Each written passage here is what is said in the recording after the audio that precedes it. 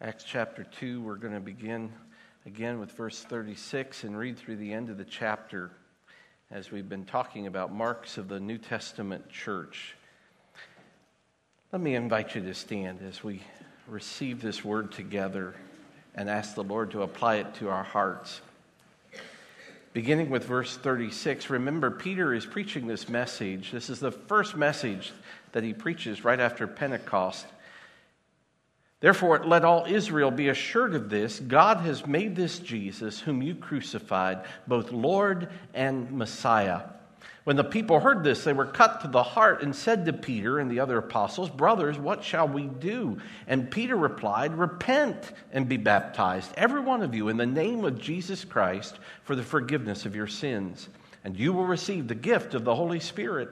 This promise is for you and your children and for all who are far off, for all whom the Lord our God will call." With many other words, he warned them and he pleaded with them, "Save yourselves from this corrupt generation." For those who accepted his message were baptized, and about 3,000 were added to their number that day. They devoted themselves to the apostles' teaching and to fellowship, to the breaking of bread and to prayer. Everyone was filled with awe at the many wonders and signs performed by the apostles. All the believers were together and had everything in common. They sold property and possessions to give to anyone who had need. Every day they continued to meet together in the temple courts. They broke bread in their homes and ate together with glad and sincere hearts, praising God and enjoying the favor of all the people. And the Lord added to their number daily those who were being saved. May God add his blessing to his word. Please be seated.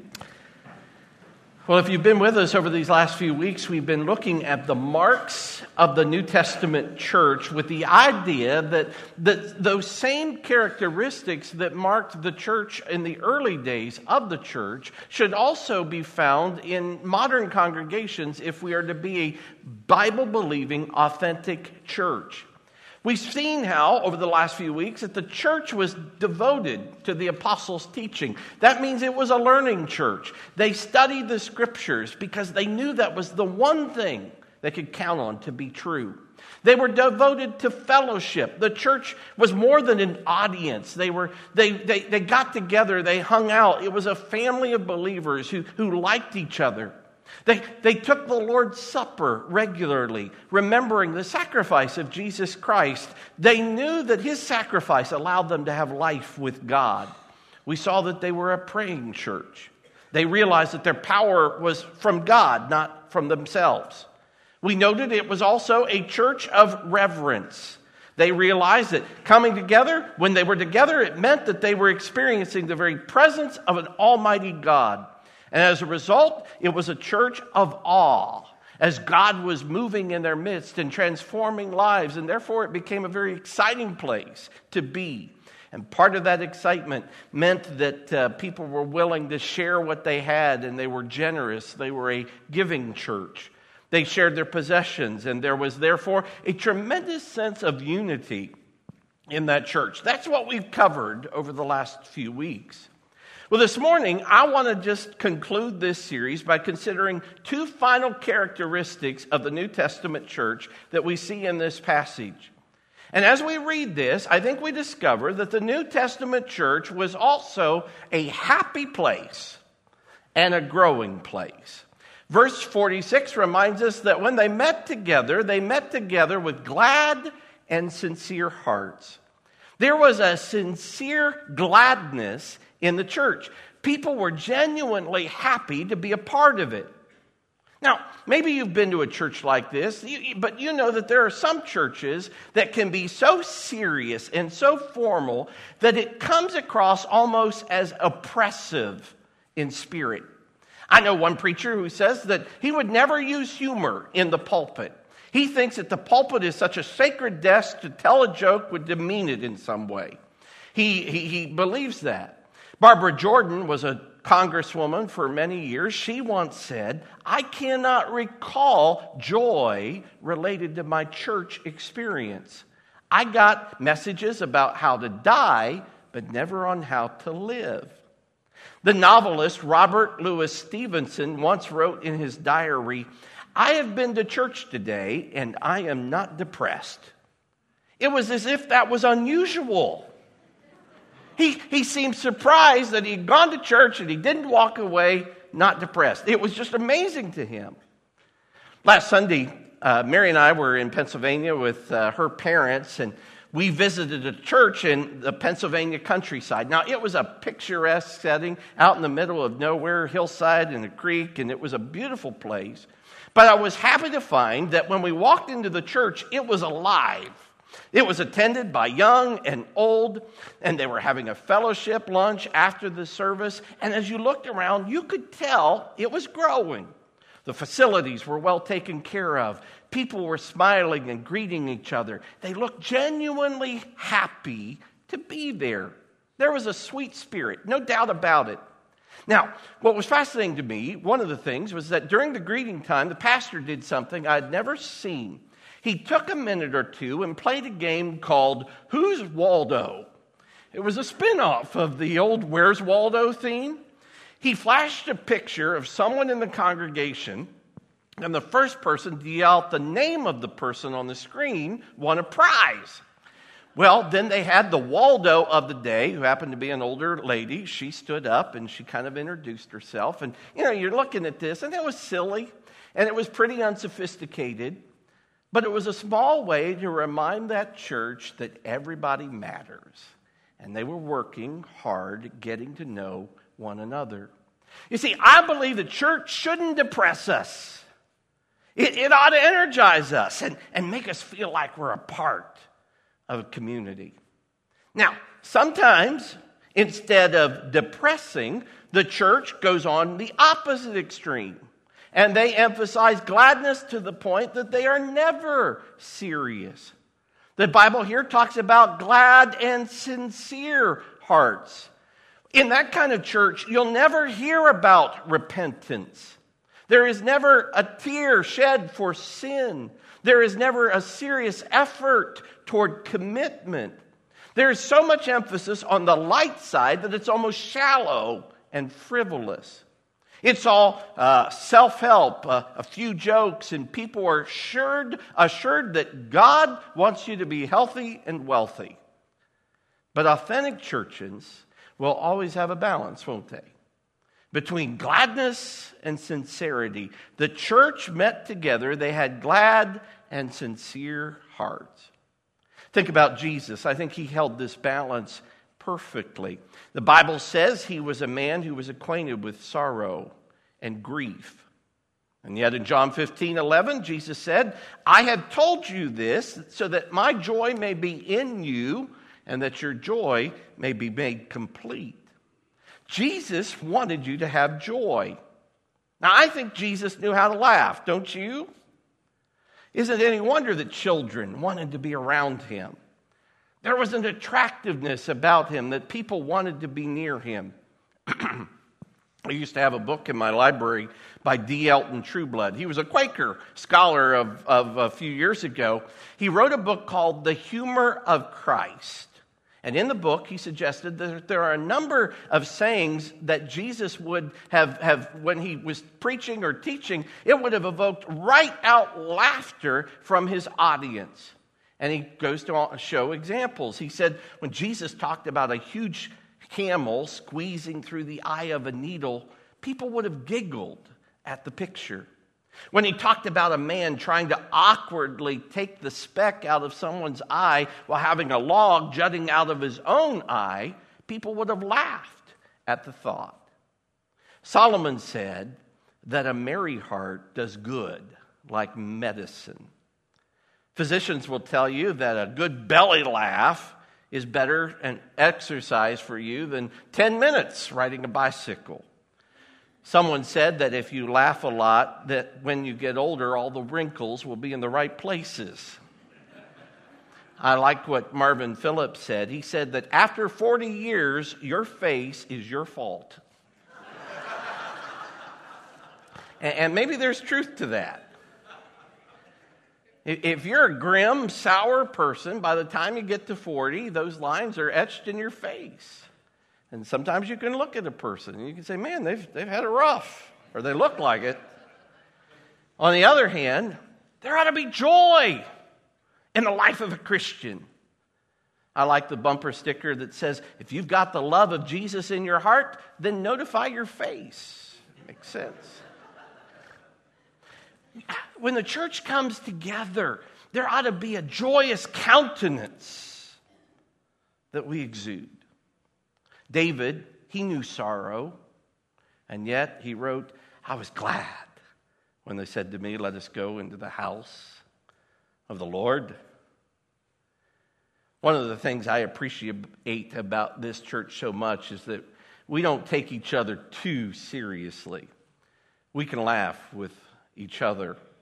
I remember several years ago now, I got on my high horse during one of my messages about cell phones going off during my preaching. Well, at just the moment I had made my point, I paused for dramatic effect, as good preachers will do. There was that moment of silence, and when you know, a cell phone rings. It was almost like I had planted it. The timing could not have been better or worse, depending on how you look at it. And I look over, and there's Dr. Chang answering his phone rather sheepishly. Well, all we could do was laugh. Well, it wasn't long after that, I made this big point, that our team, we had a mission team going to New Orleans to do some work. And on our way down, we stopped at a church in Birmingham, Alabama on Sunday morning to worship. There we were in the middle of the worship, and wouldn't you know, a cell phone goes off. My cell phone goes off. Who calls me on Sunday morning? Dave Millen, our elder, still never lets me live that down. Just so you know, and we don't talk about this, but the rule is if someone's cell phone goes off while I'm preaching, the person owes me a gift card. So now we encourage you to keep your cell phones on. And I when I hear one of those goofy cell phone ringtones go off in service, I think, ka-ching, Red Lobster, here I come. You know, that kind of a feeling. A few years ago, I was preaching, and you may remember I told the story about me shooting a squirrel with my BB gun. It was a good story, and I, of course, shared that Mary was pretty upset with me killing a poor, innocent squirrel. Well, the next week, some of our guys in our church show up wearing T-shirts that said, "Squirrel Lives Matter." And my wife still wears that shirt. I just want to tell you, if you're a visitor here and you don't like to have fun and you don't like to laugh, maybe you should keep looking for a church. But I want you to know, listen to these verses in the book of Acts as it describes the early church. Acts 5:41 says, the apostles left the Sanhedrin rejoicing because they had been counted worthy of suffering disgrace for his name. I want you to think about that. The apostles had been beaten and threatened by the Sanhedrin, but they left rejoicing because they had been persecuted for the sake of Christ. Acts chapter 8, verse 8 describes Samaria when the gospel was first preached in that city by Stephen. It says, so there was great joy in that city. Acts 11:32 describes Barnabas when he went to Antioch. When he arrived and saw what the grace of God had done, he was glad and encouraged them all to remain true to the Lord with all their hearts. Acts 12:32 describes Rhoda, who was overjoyed when Peter was released from prison. Acts 16, verse 34, the jailer brought them into his house and set a meal before them. He was filled with joy because he had come to believe in God. He and his household. And that's just a sampling of what we see in the book of Acts. The church ought to be a place where we know how to laugh, where there's joy and smiling. We ought to be glad to be part of such a family. Now, there are two byproducts of a happy church. The first you'll see is praise. In verses 46 and 47, it says, they met together with glad and sincere hearts, and then notice the next phrase, praising God. They were praising God. Praise is not something you have to manipulate or manufacture. People will do that automatically. They want to sing. They want to smile. They want to praise God when they are joyful. James 5:13 says, is anyone among you in trouble? Let them pray. Is anyone happy? Let them sing praises. You see, there's a connection between being happy and praising God. It's just there. If you're happy and you know it, remember that song? Say amen. And so we would sing amen. We'd shout it out. We'd praise him. And we'd praise God together. That's what a happy church does. But the second byproduct of a happy church is it's popular. Notice that it says, and they enjoyed favor with all the people. Listen, you get a group of people who come together and they believe the same thing and they enjoy being together. Man, that's attractive. You can't keep people away. People will say, what's going on there? I want to check it out. I think about, I'll be down in the family room and I might be on the computer or I'll be reading or checking out the TV show or something. Mary and the kids might be upstairs in the kitchen and sometimes they'll be laughing and talking and telling stories. Well, when I hear that commotion, what am I going to do? I put down whatever I'm doing and I go upstairs and I say, what's going on up here? What did I miss? Because I don't want to be a part of it. I don't want to miss anything. We want in. Now, I want to tell you something. The church ought to be known as a place of joy and sincerity so that people flock to see what's going on. Because the church is the only place where you can go where there is authentic joy, a lot of laughter. Now, in the world, it's from the neck up. It's really masking a heavy heart, or it has to be stimulated by a laugh track or induced by alcohol. But boy, the joy of a Christian is deep. It's deeper than that. Because our past is forgiven. Our present is empowered by the Holy Spirit. As a Christian, our future is assured. Of course we're joyful. Of course we're people of joy. Listen, you come to church and there can be authentic joy. Not a shallow happiness that pretends everything is okay. But it acknowledges joy that God is in control. That God is going to win the victory someday. When I was young, we sang a very simple chorus as kids, and yet I've had that song going through my mind, and I think it's still so true. Come and go with me to my Father's house, to my Father's house, to my Father's house. Come and go with me to my Father's house, where there's joy, joy, joy. Do any of you remember that chorus? About 3 of you. Great, thank you. You might have remembered it better if I sung it better, but anyway. But that leads me to my final characteristic. The church also ought to be a growing place. Look at verse 47. It says, the Lord added to their number daily those that were being saved. Now, there are 3 things that you could take from that phrase. First, I want you to note that God added to the church. We sometimes talk about joining the church. Technically, we don't join anything. You accept Jesus as your Savior, you confess Him as your Lord, you're baptized into Him, but it is all the Lord's work. The Lord adds you to His church. He is the one who saves you. He is the one who sent Jesus Christ. He is the one who allowed the Holy Spirit to work in your heart. The church is His gift to you, and when you receive that gift, you are joined to the church. But the second thing I want you to see is that the church is where people were being saved. Now think about that word. What are they saved from? Listen, the Scripture makes it very clear that people without Jesus Christ are lost. Peter here in his message warns them to escape this generation. A person who does not know Jesus Christ, his forgiveness, who has not been born again by his Spirit, there is no hope for eternity. Jesus said, I am the way, the truth, and the life. No one comes to the Father but through me. You say, well, that's pretty exclusive. And I agree. And that's exactly what Jesus said.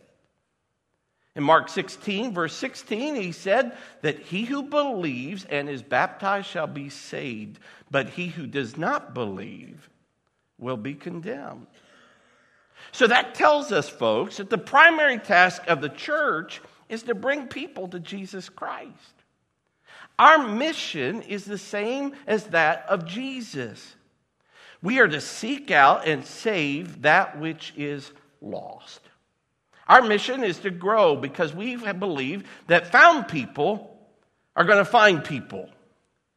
And I want you to know the day we become too sophisticated to talk about salvation and sin and forgiveness and mercy and heaven and hell is the day we begin to die. People who don't know Christ are lost. Now, listen. Not everybody in the church wants the church to grow. Because let's face it, growth is inconvenient. It can be expensive. It means that there may be other people who have more influence than you do.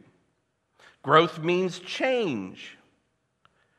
For me as a pastor, one of the difficult things I have had to get used to over the years as we've experienced growth means that I don't get to connect with people in the same way that I did when we were a smaller congregation. I have to lean on others like staff members like Pastor Rich, who's doing a phenomenal job with pastoral care. That means he does primarily the hospital visits, and over time he's doing more of the funerals. Charles Swindoll said, the Lord never intended for the church to be a pyramid where there's one guy at the top meeting everybody's needs, but rather a circle where we minister to one another. But Jesus, he wants his church to grow. In Matthew 13, he said, the kingdom of God is like a tiny mustard seed, but planted in its field, it grows to be the largest of all plants, so large the birds come and build their nests in its branches. In Luke 14, Jesus told the parable of the king who prepared an elaborate banquet, and when the invited guests were notified, they refused to come, and there were empty places at the table. And so the king said to his servants, go out to the highways and byways and find the poor and the crippled and the blind and the lame and compel them to come in that my house might be full. Jesus wanted his church to grow. He wanted his house to be full. Jesus wanted his house to be full. And friend, we should want what Jesus wanted. We should work to invite others. When people say to me, well, you know, Pastor, I don't know. I see that parking lot and it's difficult. It gets so full and I just don't want to be a part of a big church. I think about telling them to look up Revelation chapter 7, verse 9. John there describes a vision of heaven, and he says, after this I looked out, and there before me was a great multitude that no one could count, from every nation, tribe, people, and language, standing before the throne and before the Lamb. Now think about that. There are going to be so many people in heaven that you cannot count them all. And I guarantee you, when you get there, you won't look out and say, you know, there are too many people here, Lord. Send me someplace else. Don't do that. I hope instead you'll be saying, this is great. I can't wait to hear the stories of redemption. I can't wait to sing the chorus with people from every nation, tribe, and tongue. Have you ever been in a stadium with a raucous crowd and you're cheering the team on? There's energy, there's life, and that's what heaven is going to be like. Lost people who were found are going to be praising him, and you'll be praising him too. Every Sunday morning ought to be a taste of heaven. Now I realize something. You look around, and today especially, it seems like people are so sophisticated. They don't want to be found. They don't even seem like they're lost at all. I mean, after all, they drive a nice car. They live in a nice home. They have their view on their politics. They read their books on self-improvement. And they look like, from the outside, they've got it all together. But they don't know Jesus any more than someone who's never heard his name in India. Do you remember what it was like when you were young and you used to play hide and seek? The object of the game, remember, was to hide so that you couldn't be found. But you realize that that's never what really happened. Did you ever not get found? Of course not. Ginger's trying to ruin this illustration. I'm not going to let her. You don't hide and not get found. That's no fun. When someone is looking for you, it might be quiet for a little bit, but pretty soon you get bored and you make some noise. Maybe it's a whisper. Maybe you stick out a hand or a foot, or you might start to giggle. Listen, you've got friends who leave you the impression that they're not lost. They don't need to be found. But I guarantee you, if you look carefully, there is somewhere there a little cry for help, saying, I need something more. It's a joy to be able to sing that rest of the song, Come and Go With Me to My Father's House.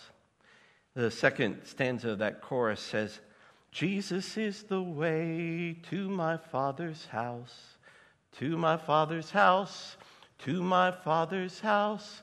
Jesus is the way to my Father's house, where there's joy, joy, joy. Let's pray.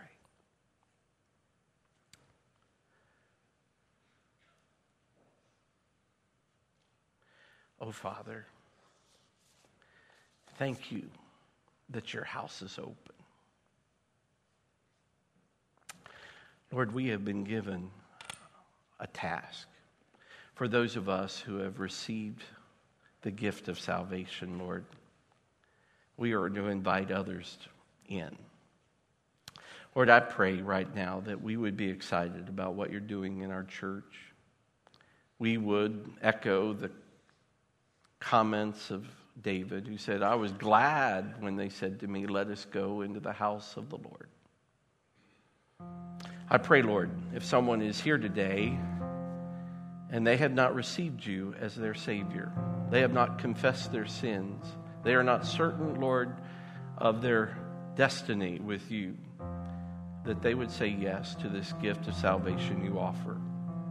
And I pray, Lord, that you would add to our number those who are being saved, that we would be a happy, growing church, praising you, inviting others, so that, Lord, you would get the glory because you are worthy. Lord, maybe this morning as we think about your church, I suspect that maybe some of us have been convicted that our attitudes have been less than joyful, that our attitude has been rather dour, that, Lord, in some ways we haven't rejoiced in this gift that you've given us. I pray, Lord, that you would change our hearts. Help us to see the good Lord, we're not a perfect church by any measure. We have much to learn and much to do. But Lord, I thank you for this community. I thank you, Lord, that this is the place where you have chosen to show your glory. Lord, may many come to know you through this ministry. I pray this all in your holy name. Amen.